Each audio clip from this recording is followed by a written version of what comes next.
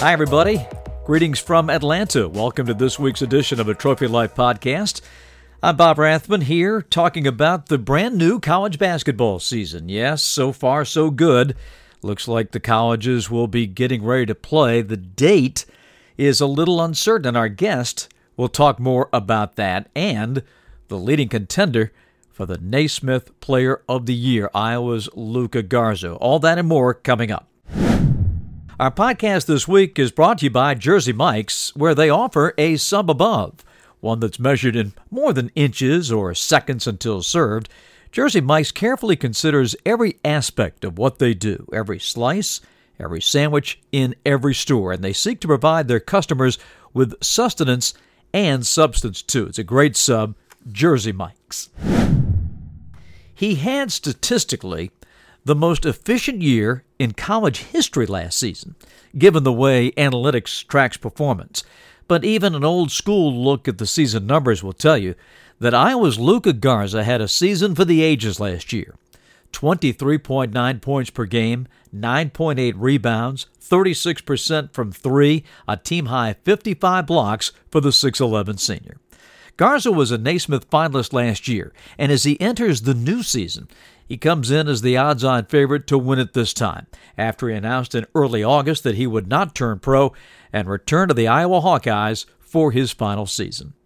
Last year, Luka set the Iowa single-season scoring record of 740 points, and in so doing became one of three Big Ten players ever to amass 740 or more points and 300 or more rebounds in a single season. And remember, his season was cut short by the pandemic. He became the first player since Ohio State's Dennis Hobson in 1987 to score 20 or more points in 16 straight Big Ten games. This week, his head coach, Fran McCaffery, joins us for a detailed look on Luka and a discussion on the start of the new season. Here is Iowa head coach Fran McCaffery. A pleasure to be joined by Fran McCaffery on the line with us from the University of Iowa. Fran, how are you? Thank you for taking time to do this. And first and foremost, how is everybody holding up through the pandemic? Well, thanks for having me on, Bob. Yeah, we're doing well.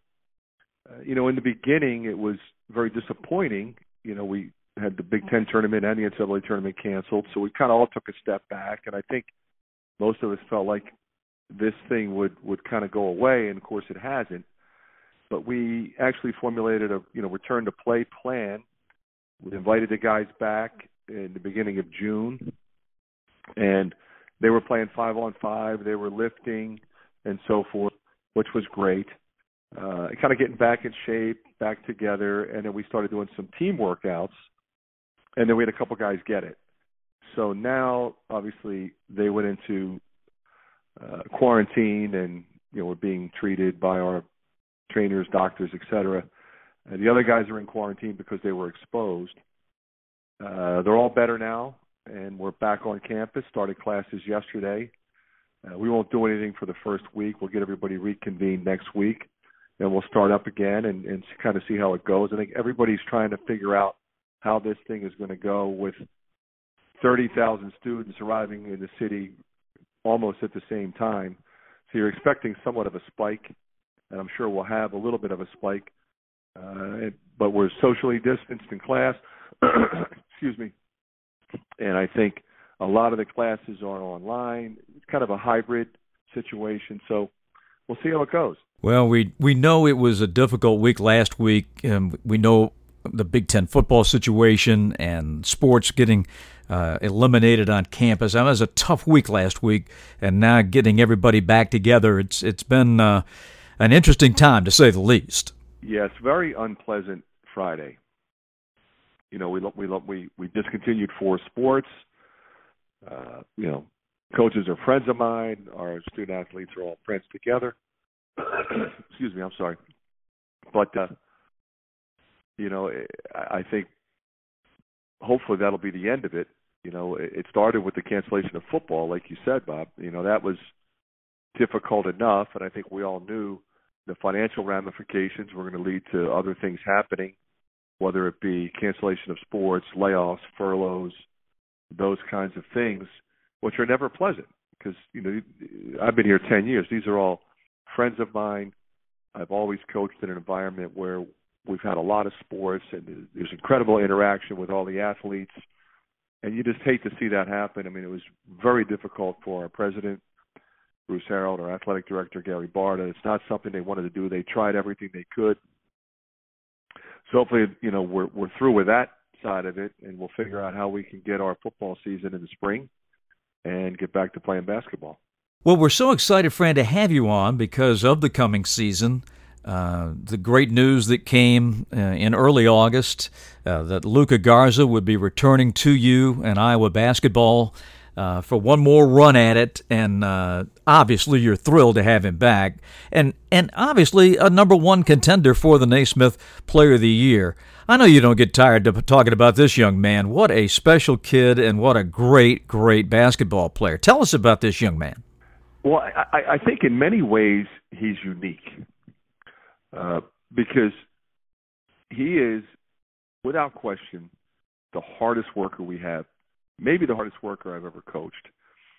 And so you're thrilled for a guy that works that hard that achieves this kind of success. He, was way under-recruited as a young high school player. By the time he was done, he was very heavily recruited, which he earned, and still, appeared to be somewhat under the radar, and just kept grinding and kept getting better. I mean, he was really good as a freshman and as a sophomore, very good. But he had major surgery as a sophomore, which I think slowed him down a little bit, not much, but I think what you're seeing is a guy who really developed and completed the picture. He could always score and rebound, and he was always physically tough and mentally tough. But I think when you watch him now be able to pass out of the double team, to be able to defend ball screens, to be able to play fast, I mean, he could always run, and it's funny because a lot of people say, well, he doesn't run that well. Well, watch who gets down the floor first. It's always him. Mm-hmm. And he has speed, and he has mobility, and he understands angles and how to stay out of foul trouble and how to protect the rim and how to protect the paint. And that's what I'm most proud of. I'm most proud of a guy who has worked on things that he wasn't as good at, and now he's really good. So, I mean, if you want to be the National Player of the Year, you've got to be a complete player, and that's what he is. And you factor in also his incredible three-point shooting for a 6'11" player who's so good in the low post. I mean, he's as good a low post scorer as we've seen since Kevin McHale. And now you stretch the floor. You can pick and pop with him. You can pick and roll with him. He can be the first post down. You can hit him right away, or he can be the trailer, and he can shot fake one dribble pull up. He can hit the trail three from 26 feet. Just an incredible weapon. But as I said, I mean, zero maintenance off the floor. A great teammate, a great leader in the locker room, terrific student. We're just thrilled that he's a Hawkeye. Yeah. The stats, Fran, obviously pop right off the sheet when you look at them. But what strikes me in watching him last season is the efficiency with which he plays. And you just hit on it. So versatile. I think that's what makes him so unique, because the age of the big man now is you just don't have the low post exclusively big guys that just run to the block and stay there. You got to be able to do all those things that you just talked about. And Luka, I thought, last year, how could he get any better? I mean, he was really, really good. Yes, I think that's a great point.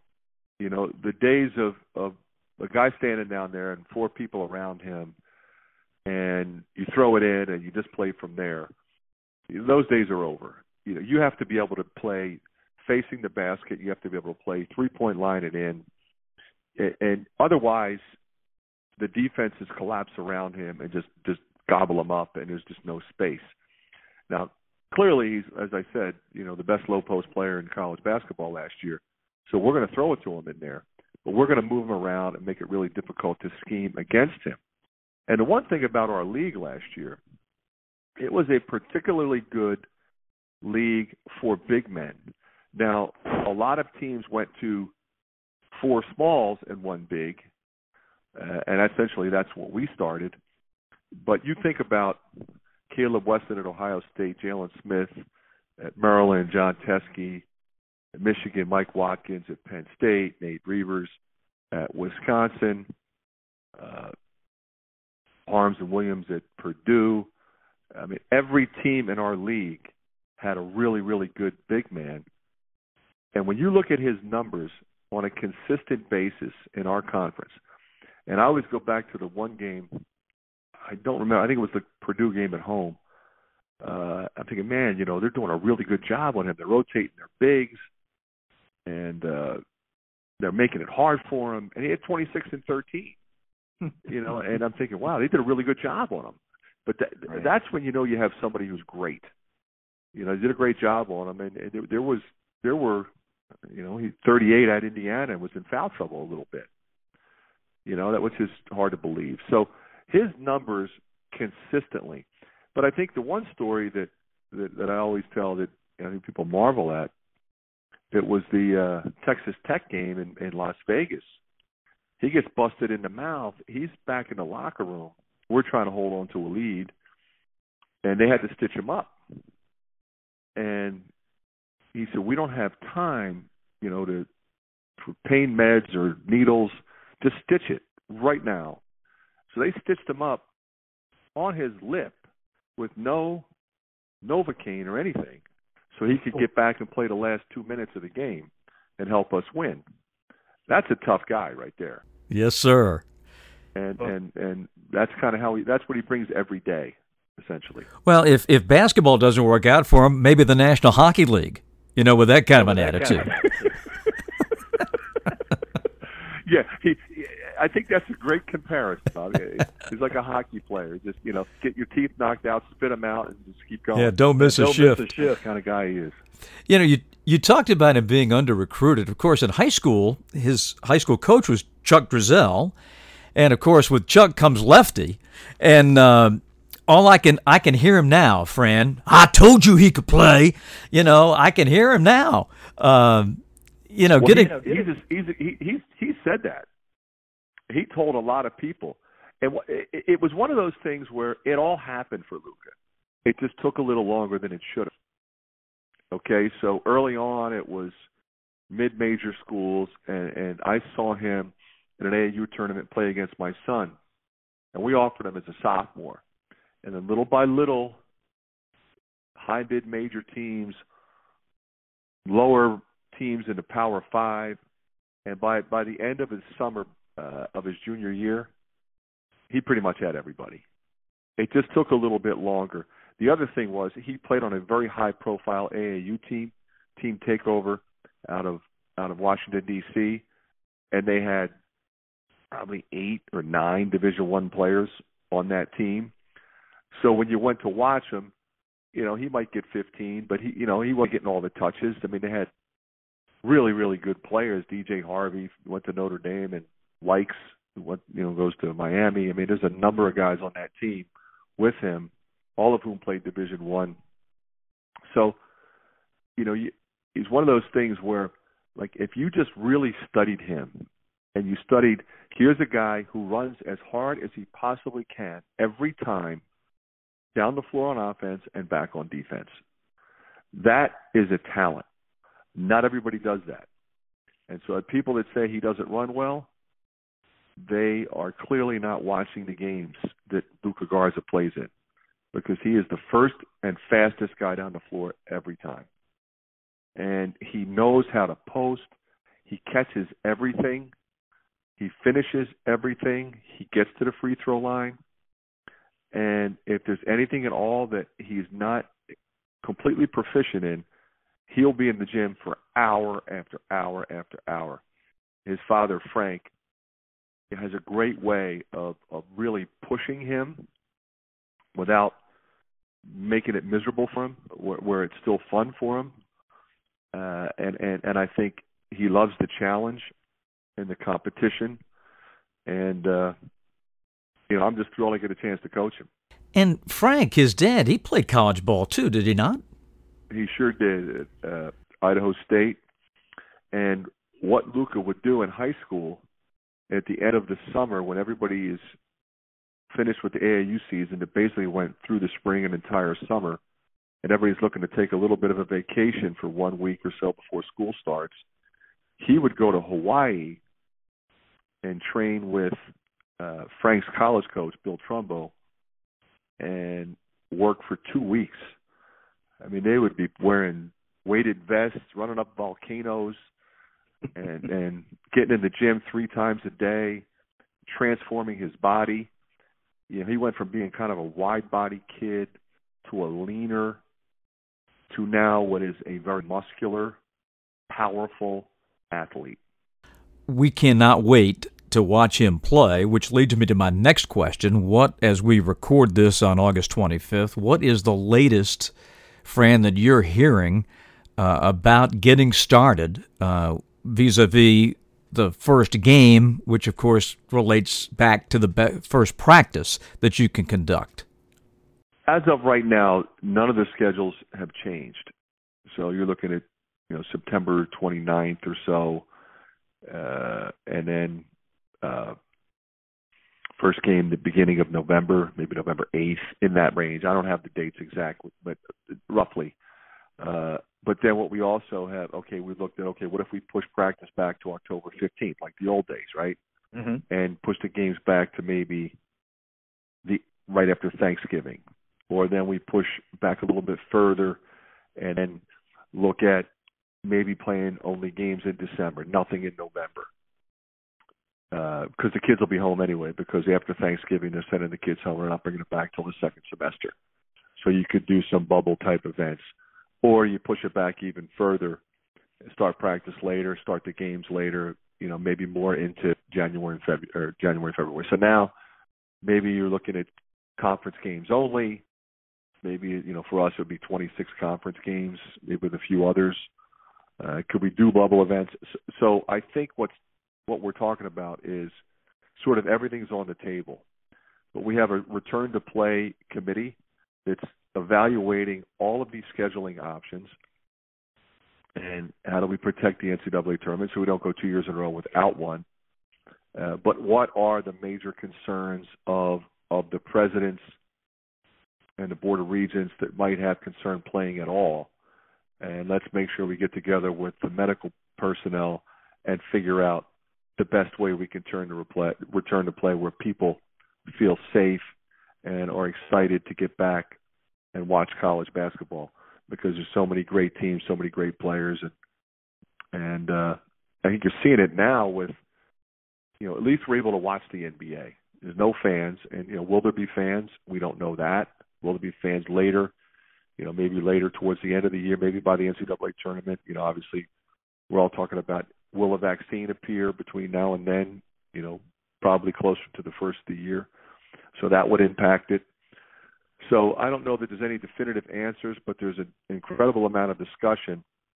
And I think the fact that we're proactive as an organization, the NCAA basketball group, with Danny Gavin in charge, who's obviously as good as it gets, I think we'll play and we'll have an NCAA tournament. Yeah, we have to. We'll leave it on this, Fran. You will enjoy what many of your colleagues have enjoyed in the past, and that's coaching your sons. You get Patrick and Connor this year. Wow, that's got to be just a thrill. And I wonder how the other coach in the household, Mama, takes to the treatment that you're going to be providing. Well, it's really something special, And you would expect me to say, "Oh, it's great." Okay, well, what does that mean? Well, what it means is every day I get to see my sons and be around them, watch them grow. You think back, you and I were talking before we started the podcast, the old Siena days. Our kids, my two boys grew up traveling with the team, sitting on the bench, coming to practice. They did the same thing at Iowa. They did the same thing when I was at UNC Greensboro. So now they're actually on the plane, in the locker room, performing. Connor had a terrific season last year, led the nation in assist-turnover ratio. Began the season as our starting point guard. When Jordan Bohannon was ready, we moved him in there. And then he moved to the 4 spot. And then when Jordan had surgery, we moved Joe Toussaint into the point guard position, left Connor at the 4 spot. We didn't come into the season think he'd be the 4-man, but watching Patrick develop, he redshirted last year, medical redshirt, due to some residual health effects from when he had cancer when he was 13. So he's healthy now, and he's really talented. It'll be fun to have them out there. It'll be fun when they're out there together sometimes. In terms of my wife, I think it'll be enjoyable, but I have to admit it would be somewhat stressful for her sitting in the stands. Are they getting enough playing time to be happy? Are they playing well? Do they feel good about themselves? Do they have a stinker and they don't play as much and now they're down? And you, as we all know, you're only ever as happy as your unhappiest child. So she just wants to come to the games and everything go well. We, as you know, Bob, live in an incredibly small world in terms of social media, and I think what the players go through today in terms of criticism from a variety of locations is unlike anything we've ever seen. I played college basketball, and some guy in the stands might yell at you if you turned it over, but that was about it. Now, you're getting attacked viciously if you have a bad game, and there's incredible pressure on these kids. And as a dad, as a parent, we all feel it.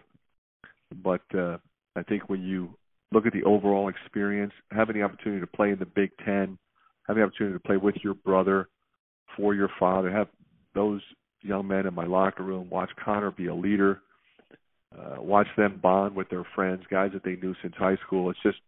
It's been an incredible ride, and I'm looking forward to having Connor and Patrick together for 2 more years, and then Patrick for 2 years after that. Wow, well said. Fran, thank you. We'll be watching every Iowa game with great interest. Luca's right at the top of the list for Naismith, so you've got a lot of fans around the country watching you and keeping tabs on Iowa, and thank you so much for taking time to be with us. I really do appreciate it, and great stuff today. Thank you. Well, Bob, thank you. I really appreciate you having me on. I really appreciate you recognizing Luca, and I look forward to seeing you soon, my man. If you haven't already, we would really appreciate it if you would leave us a rating and review. Your support makes a Trophy Life possible, and we love getting the feedback. It only helps to improve the show, so thank you in advance for that. Our great friends at Jersey Mike's bringing you this week's edition of a Trophy Life podcast. That'll do it for this edition. Until we see you next week, stay healthy, stay safe, and we'll see you next time. From Atlanta, Bob Rathman saying so long.